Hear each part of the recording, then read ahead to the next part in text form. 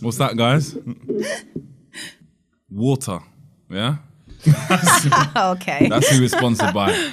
And welcome to the first episode of the Don't Curb Your Enthusiasm podcast. Ooh, exciting. We are Word on the Curb, and we thought we would just get together and just start talking about things that we want to talk about, really. There's no formula to the podcast. About being ourselves, about being young people. Well, Yeah. I'm 40. Let's get that out in the open. let's get that out of the way. I'm 40 years old, little apparently. bit old. Yeah. We stay young so he doesn't. But it's typically, we're all in that millennial Gen Z kind of bracket. Yeah. And we thought it'd be interesting to explore the issues that are facing people of a similar age range to us Yeah. in modern society. That's it. Yeah. So Who are you all? I don't know who you are. Who are you lot? Well, I'm the latest recruit, so I'm Julia, and I'm Community and Insight Manager. And you are? So I'm Undu, co-founder of Word on the Curb, and I guess I look after the commercial side of the business as well. I'm Kyle Wartenberg. I'm tasked as being the strategic content manager. Also a co-founder. I met Undu almost 9 years ago now. And I'm kind of more in charge of the creative direction of things. And I'm Jack. I've been with Word on the Curb almost from the start. I went to university with Hal and Undu, of course, and I'm the senior content producer at Word on the Curb. So I like to think that I've got quite a lot of say when it comes to creating our visions for the future of what we do as a company. What do you think has kept us all like? Do you think if we hadn't started Word on the Curb that we'd all still be in touch? Nah, I never really liked you two, to be fair. The reason I ask that is because I've had so many conversations with people who either it's friends from school or friends from university that they kind of fall out of touch with. And it's kind of a shared experience at that time, a convenient relationship at that time. And then for whatever reason it dismantles. But often what typically binds people together maybe is some sort of common sense of purpose that by and large has been Word on the Curb. But for me, it's also been about what we've been trying to achieve rather than, we're trying to make content together and be this big content agency. It's also been about the values that underpin that, which I guess in terms of ideologically we've shared, and then obviously bringing Julia on, you also seem to kind of fit that bill as well. But I just wondered, what do you think has kind of? I think tied us together? I think that we probably wouldn't all be as, at the very least, we wouldn't be spending as much time together. But I think that we would all maintain connections, because I think that at the root of it, and I think what has really underpinned a lot of what Word on the Curb is about is conversation and discussing issues, and kind of like conversation being a sort of like fundamental part of both our friendship and what we try to do in terms of like our realization of new ideas, new strategies, approaches, and I think our general outlook. I think anyone who joins our team at any stage during our process has come to learn quite quickly that a lot of what we do is kind of like underpinned by that kind of like need to like discuss, examine, and kind of like take apart the things that we observe and consume as young people. Because that's how it got going. That's basically it. Yeah, that's how what I we was going to started, say as isn't it? well. Because Julia asked that just off camera. You said, "How did we even get this thing off the ground?"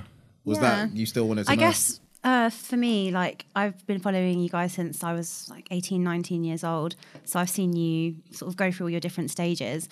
But obviously I wasn't there when you guys met at university. What was that like? Like, how did you guys just sort of meet and you realised you had stuff in common? Like, how did it get started?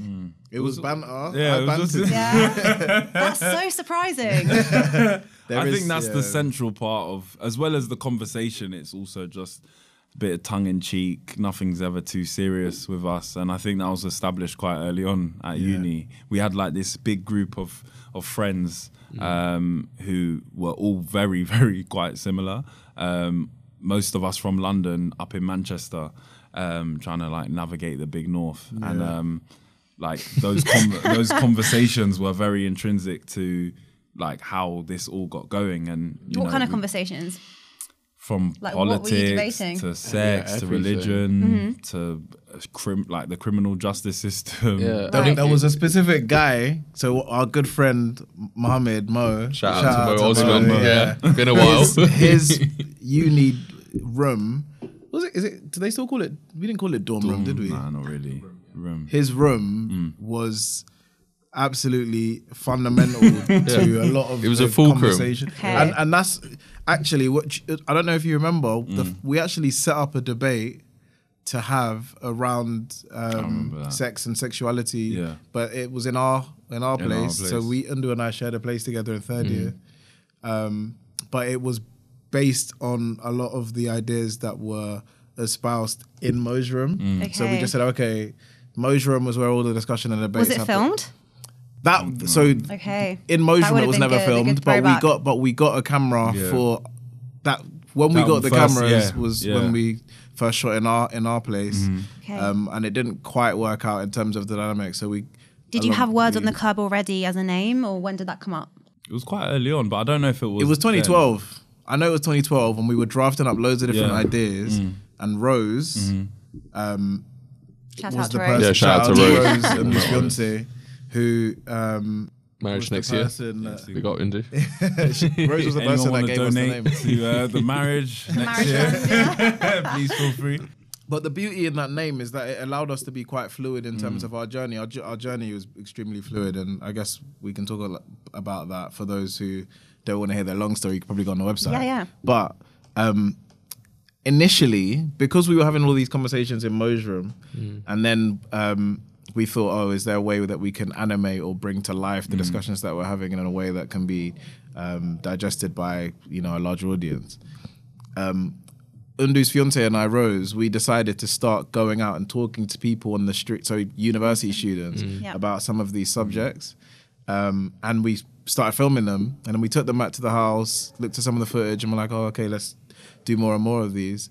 But because we were doing it on the streets of Manchester, like literally on Oxford Road, outside the Students' Union, in that kind of vicinity, she was like, why don't we call it Word on the Curb? We're like, we're on the curb, we're speaking to students, and we're trying to give young people a voice. Yeah. And those And that's three, at the those core of your tenets business, are isn't it, really? still Yeah. absolutely Yeah. at the Absolutely. core Why of the- curb CURB? Because isn't KERB English? Oh no. It was supposed to English be. It way. was supposed to be like a cool. I'm glad it's cub with a C. Yeah. It was supposed to be And it was like a bit of a pun. A pun. Yeah. And it's, Concision, and concise. yeah. We wanted Yeah, everything yeah. to be concise Yeah. as well, and the Americans spell it CURB. Yeah, but I think that kind of, I've definitely what you said before resonated with me. The idea that having a name like that, sometimes it just feels like a tribute or something you just kind of like put on top to just represent. But for me, when we went through all the various kind of embryonic stages of like going into like spoken word poetry and kind of like then trying to tap into like politics and doing short films for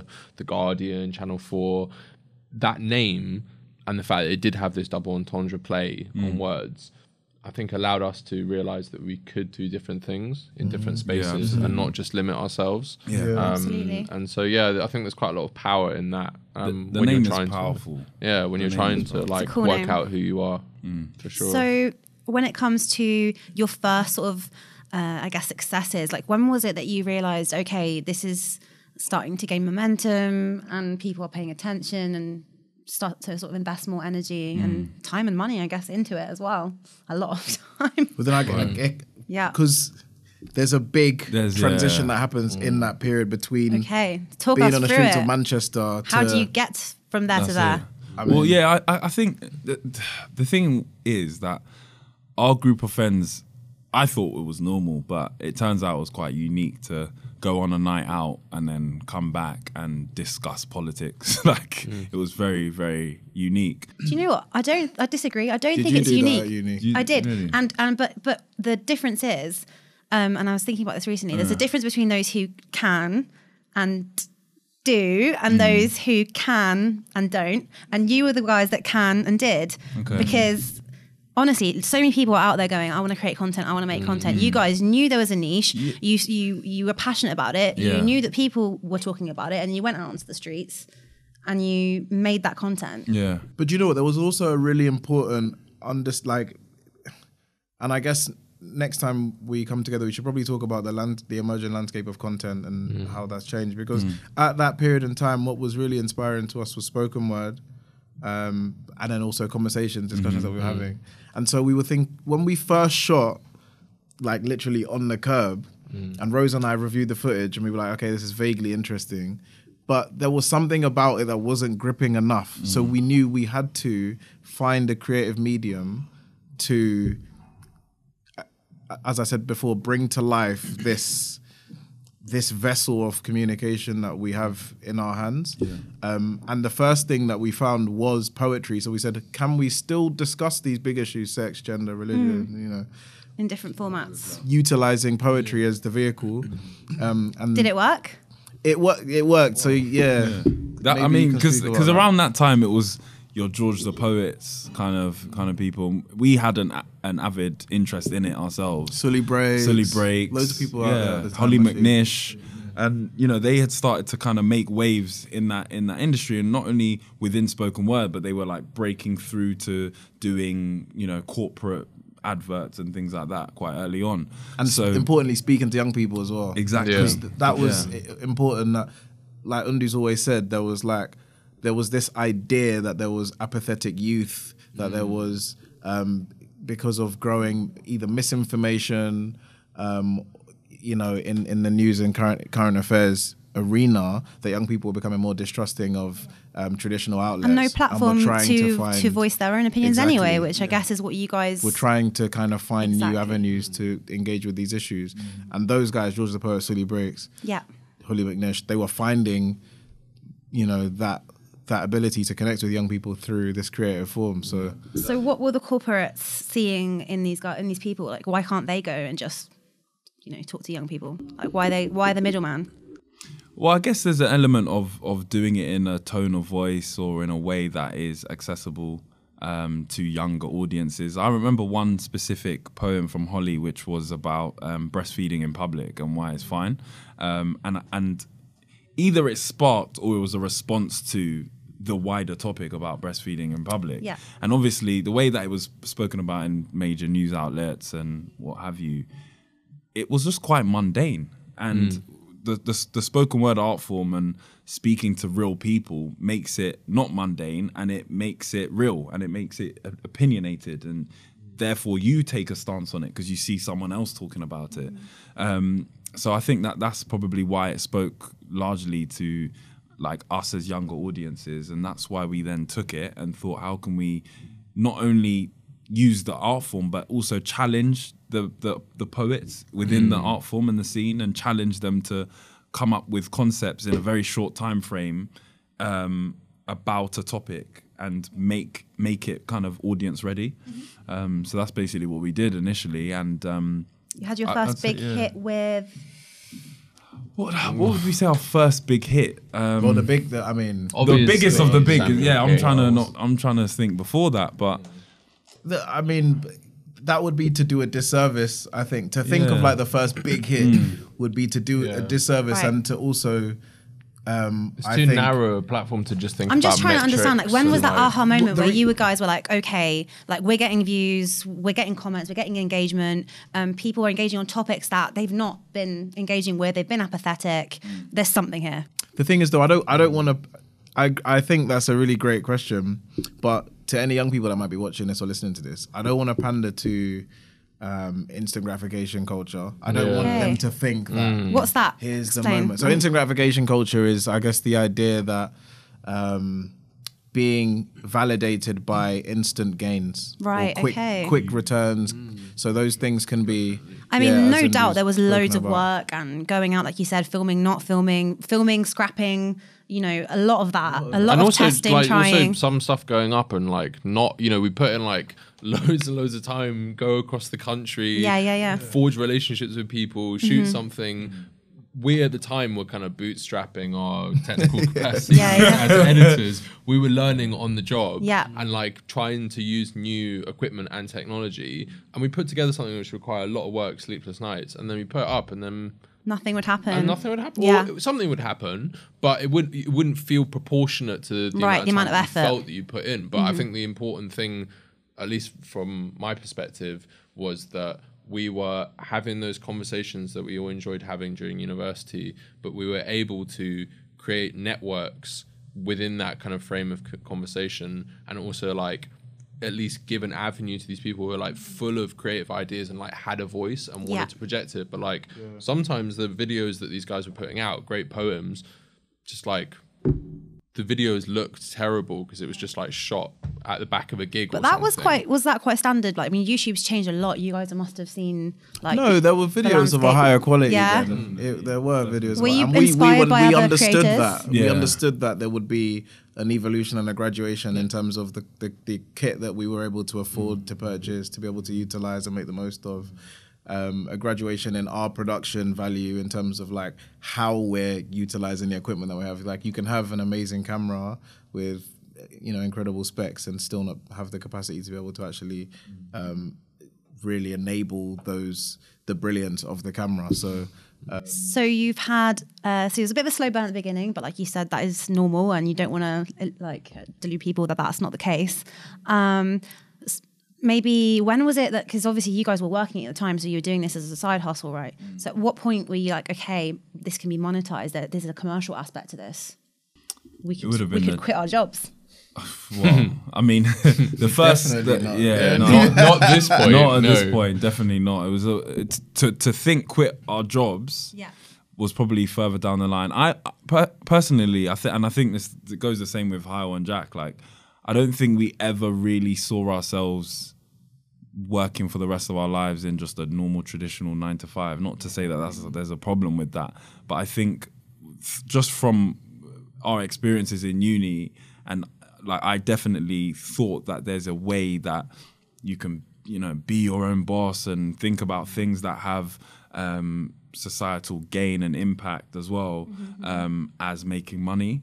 But I guess the first commercial kind of opportunity came with Channel 4, which was in 2014, end of 2014. Scottish referendum. And I guess, but before that point, it was just really, we did have a vision and we did think, okay, cool, well, do you know what? 1,000 subscribers, that's crazy. I remember getting to 1,000 subscribers thinking, wow, okay, that's more than our friendship group. Definitely there's other people there saying, and it's also the sentiment as well, comments, they're saying, oh, this is really good, this is impactful. I know you guys think that I love to say that word. This is impactful and whatnot. And to go back to what Hyle was saying about doing a disservice and not looking at vanity metrics, we look back at that, and 1,000 subscribers isn't a lot to what we are looking to get. It's not something that, you know, we'd be happy right now if we still have 1,000 subscribers. But at that point, it was a massive milestone. Felt really special. And it's that really which special, got you, it was the same sentiment, I imagine, which is what Channel 4 was then trying to tap into. Yeah, I guess it was just, very simply, they just said to us, we reached out to them quite a lot. And eventually they said to us, look, we struggle to engage with younger audiences. You guys seem to do it in quite a unique way, an authentic way. Can you help us do that? And I guess after quite a few conversations, Hyle, you know, going on lunch breaks to meet up with Channel 4, me working from home to have a little phone call. Amazing. We then got the gig with the Scottish referendum to produce a piece around Englishness and what it means to be English, with Emmanuel Speaks. Again, big up Emmanuel, because he's, again, a phenomenal poet. And at the time, I think he was like 17, 18. And you saw that? Did you see any of this stuff? Early days. So because I remember meeting you for the first time in New Zealand House, and I feel like you knew of us. Either you knew of us or you were impressed. Honestly, on the day. I can't remember. Yeah, so I was there to do a different talk, and there were, I think, quite a few different people there. And I'd done mine, and then these guys came up. I think introduced. I think it was the Samuel talk was King, about for the NCS the challenge, wasn't it? Oh yeah. Just to clarify for any viewers thinking, what how did we meet? And I just remember thinking, like, this is really cool. Like, these are people who, I think at the time you were in employment, doing things on the side. It's valuable to society. Like, it resonates with me. I'm a feminist. I'm a woman. Like, you know, I know what it feels like to be marginalised. And when I heard this Black History Month poem that Samuel King did, what he wasn't taught in school, what he meant, I thought, how amazing. Like, it's not even their poem, but like they've sort of made it go viral. Like you're giving a platform to something that's really important and it's surely like affected you and generations of people. And that's what's so amazing about it, is like you guys care about the people, you care about the community. Maybe you could even like talk to us a bit about the community aspect, because I know that's really at the core of Word on the Curb. Like, why do you care so much, you know? I mean, why do you care? Yeah. Why do I care? Yeah, what do you care about?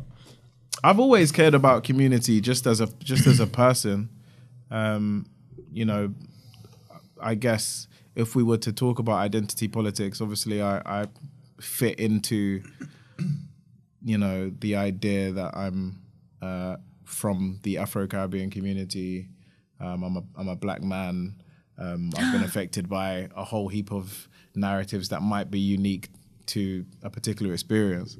But then it also means that I'm ignorant to so many other experiences and so many other communities or groups of people who, just by virtue of my lived experience, I haven't been able to identify with or understand. And I think going to university, like, you know, for myself, up until 18 years old, I'd spent the large portion of my life in a very small kind of area of Southwest London.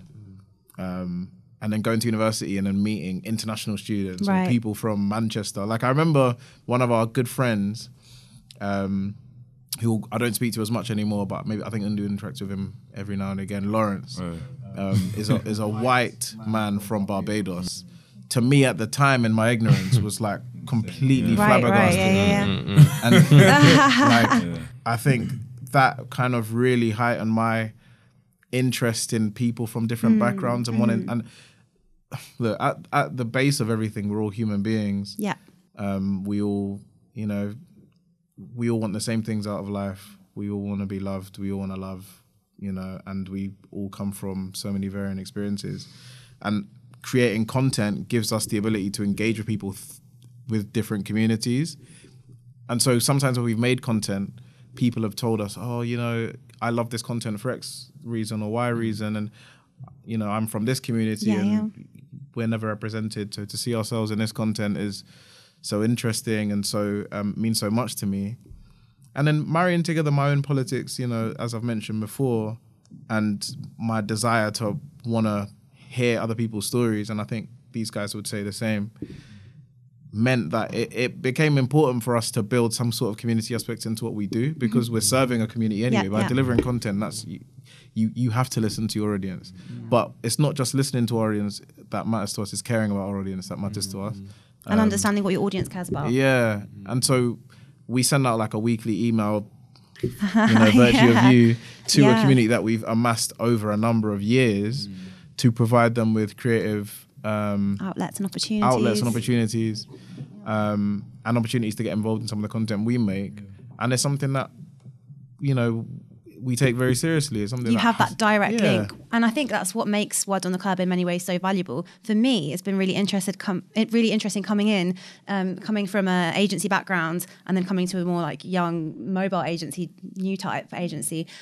What I found really fascinating about Word on the Curb is you have it all under one umbrella. So you've got your editors, content makers, creatives, financials, and much more. But you've also got your community, and then you've got this direct link and all your own insights. So you're not going to anyone else because you're creating and you're in touch directly with the people you're creating for and representing. And I think it's so powerful also that you guys aren't just doing it for your own issues, because we all appreciate, I think, how interconnected everyone is and how important it is for everybody to be visible and for everybody to have a platform to express themselves. And I think that's something that the media and traditional media has not been doing. And so hence we've been getting quite a few phone calls and emails, which is nice, isn't it? It's paid off. It has paid off. And I think that on that point, that's where the What I Wasn't Taught in School video that you referenced briefly earlier, that's exactly where it came from. So that in terms of the first big kind of thing was probably it before the Channel 4 was. It was before Channel 4. Right? Was it after? It was after. It was after. It was Channel 4 was October. September 2014 Okay, then it in was the Scottish after. referendum, So and it then was after. October.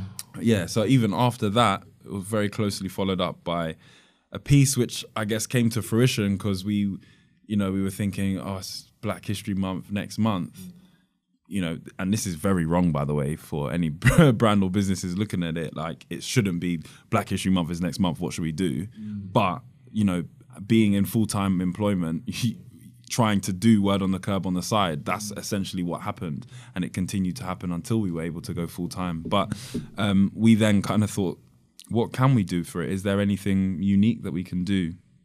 And I guess by virtue of being a black man, and Hyle being a black man, and having other black people around us, but not only that, having Jack around us as well, and other friends around us who have also been in school when Black History Month has been taught, and being able to lean on what their experiences are and what our experiences are and what everyone's experiences are. And the kind of like the common theme and the common ground was that it was always the same every year. We were always taught the same thing. Martin Luther King, blah, blah, blah, blah, blah. And we didn't have Black History Month at my school. Really? No, it was just White History Month all year round. That's a whole Yeah. They didn't speak about it at all. No, we literally just did I think we just did slavery then, and like civil rights, the Where civil did rights you go to movement. school? I went to school in Berkshire, and hence I'm in London because honestly I just couldn't wait to get out and just bubble. meet some other people and hear some other opinions. For goodness sakes, it's so boring. That's Definitely. community. That's isn't it. it? yeah, exactly, that's it. 100%. But And we understanding different people. we wouldn't know that. I would have just assumed that it was part of the curriculum every October. No, not at teach a bit all. of Black history, chuck it in. Yeah. But it's interesting actually viewing that video in retrospect now, because I think at the time when we were having conversations about Black History Month and like how limited it was and repetitive, I think that probably at the time I recall having kind of conversations about why do we even have a Black History Month? Like, why is the education syllabus not just fully integrated with an education that represents all of us? It's just history. Yeah, and it seems to be now a conversation that's being Being had. started or Well, being brought to light in a more strong way now that Black History Month, has just passed. And I'd like to think that we had a hand in pushing, further Absolutely. the Definitely. conversation. I mean, every year you get comments coming back to that video saying, I use this in my classroom. A lot of teachers, I have several of my friends who are school teachers around our age who have asked me to like put the video up, get the link, and they've shown it in their classroom. I think all of us probably have similar experiences. And yeah, aside from the vanity metrics and the fact that it was the first video of ours to get over 1 million views, it's really those kind of stories of the interconnectivity of that. And like, whilst we platformed Samuel King, we also scripted it. We found the location. We used all the resources that we had as people who are in video production and passionate about the story to really bring it to life. And I think that in a way has been something that we can always look back to as like, that was something where we didn't have a lot. We didn't have a firm direction, but we felt really passionate about one idea. We made it. And we did really well. I mean, we also look back and be like, oh, that shot is not very crazy. good. That's Or the audio is a normal, I bit think that's messy. everyone. Yeah, but that's all those things are important building blocks of who we are. We didn't all go to school to study media. None of us did. We didn't go and study film production. We picked up these equipment.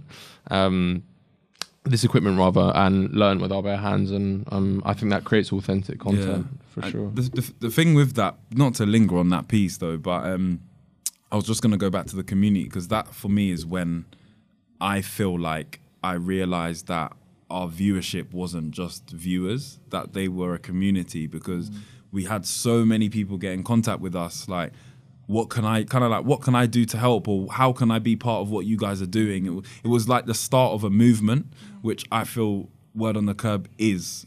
People gravitate to Word on the It's not just Curb. a brand. We don't just create videos Yeah. and fling them out and don't care about our audience. And that's very a big central part into our strategy as well, and our culture is, our audience are our stakeholders. They're the people who watch our content, and Yeah. we've got to care about what they want to see and the absolutely. kind of follow up. What were you guys doing at the time when all this was going on? Because you say this was a side hustle. What were you up to? So I was on a grad scheme at L'Oreal as an account manager. Well, initially in the grad scheme, then moved off and then became an account manager just in Excel every day, basically. But it gave me like really good grounding into the world of brands and how brands connect with audiences. Was that, how long were you there for? So I started in 2014, February, and then I left in 2017 in May on a sabbatical, which I didn't go back to. Yeah. And you guys, I don't think I know what you were doing at the time. I was doing loads of different things. I was at ITV first for a year in production across loads of different productions, ITV Studios. And then I did a little bit of stuff for the NCS Challenge. Then I did some stuff for Barclays' their life skills program, kind of across content. Then I can't remember. Then I did youth work for 2 years actually. I did 2 years of youth work, and then I got back into production with Fully Focused in North London before going full time. Amazing. So yeah, lots of stuff. Yeah. And Jack, you've got another job at the moment, haven't you? Yeah, well, so I was a cycle courier when this was all getting started, and I had a bit of a sort of after uni, I don't really know what I'm doing kind of phase, and couriering was a good filling point. But I also work part-time for a media organisation who I won't necessarily disclose, just because there's a point that I want to make in that being there and spending time in that space has really shown me reflectively what a lot of media is missing, and like what we can do in response. They do some things good, and they're obviously a big mainstay of like modern media, but I think that the way that it's going and the way that young people are consuming media, it's just changing, isn't it? It's going off in a totally different direction, and you either like a part of shaping that, or you get left behind. I think the scenes when this goes out on LinkedIn. Jack McSweeney works at absolute scenes. I think that's the main thing though, because whilst we had this idea and we had a vision and a plan, they got missed. Like for me, for Hyle, for Jack, like working in those environments has given us that understanding and that grounding of what big organizations are missing and what big organizations need, and therefore what we can implement. But not only what they're missing, what they do good, because ultimately they're making a lot of money. What can we take from those organizations and apply it to what we're doing? Absolutely. Add our vision, add our plans and our ideas, and hopefully you get word on the curb. Amazing. So what are we now? Well, if you were to describe to somebody what we do now and why we're so important to young people. You know what, I laugh because I, from the time I can remember, whether it would be at Jack's house, my house, Hyle's house, we'd sit down with a piece of paper, like, who are we? What do we do? And then we just rewrite it every single year. But that's part of the fluidity. I think it's good. But I'd say, we're an online broadcaster, and we create factual entertainment and reality content for 16 to 30-year-olds predominantly. We like to tell stories, explore culture, explore identity of people from around the UK, but also around the world. We've been able to shoot in other locations, but it's also great to be in London because it's so metropolitan. Absolutely. You get to see other existences. You can pull people off the high street. Yeah, and then from there, obviously, we connect brands with the younger audiences that we have too. So that's a well-honed definition, which has taken many years to whittle down. And I think, what I like to say now is that if, brands are attempting to have a place in youth culture, that they should go through us. Because I think it's something that through 7 years of experience of immersing ourselves in the culture, being young people in that period of time, we're only 27 now. Boring. See, it's the same jokes. But literally going on that journey of being a young person in this 7 years of time has been so informing to what we do. And learning from others as well, which I think is probably the key that most brands or bigger organizations don't do. We have no ego. You dissolve the ego when you come into our offices, and a 12-year-old has as much knowledge about how they consume content, more Which knowledge how they consume very different content. to how all of the offices Exactly. that we worked in operated. Yeah. Well, Absolutely. I mean, the age gap, everyone lumps young people together, but Yeah. ultimately my 16-year-old cousin is very, very, very different to me and watches different things on different platforms, on different apps than I do. So it's I've been getting a up to speed course on what TikTok is over the last few weeks because I was ignorant about that, but I think we all share that sort of cultural or a culture of like constantly being interested and curious and wanting to learn about what young people are doing. Yeah, I think we should probably talk about content next time we meet up It and would talk make about sense, I guess, yeah. you know, our journey in creating content and how that's operated and worked parallel with the industry at large, how we've seen content change and how we feel, you know, we've been able to identify different trends that have been helpful to different brands that we worked with. Sounds good. And he's got to shoot because he's presenting an award. Thank you very much, Water.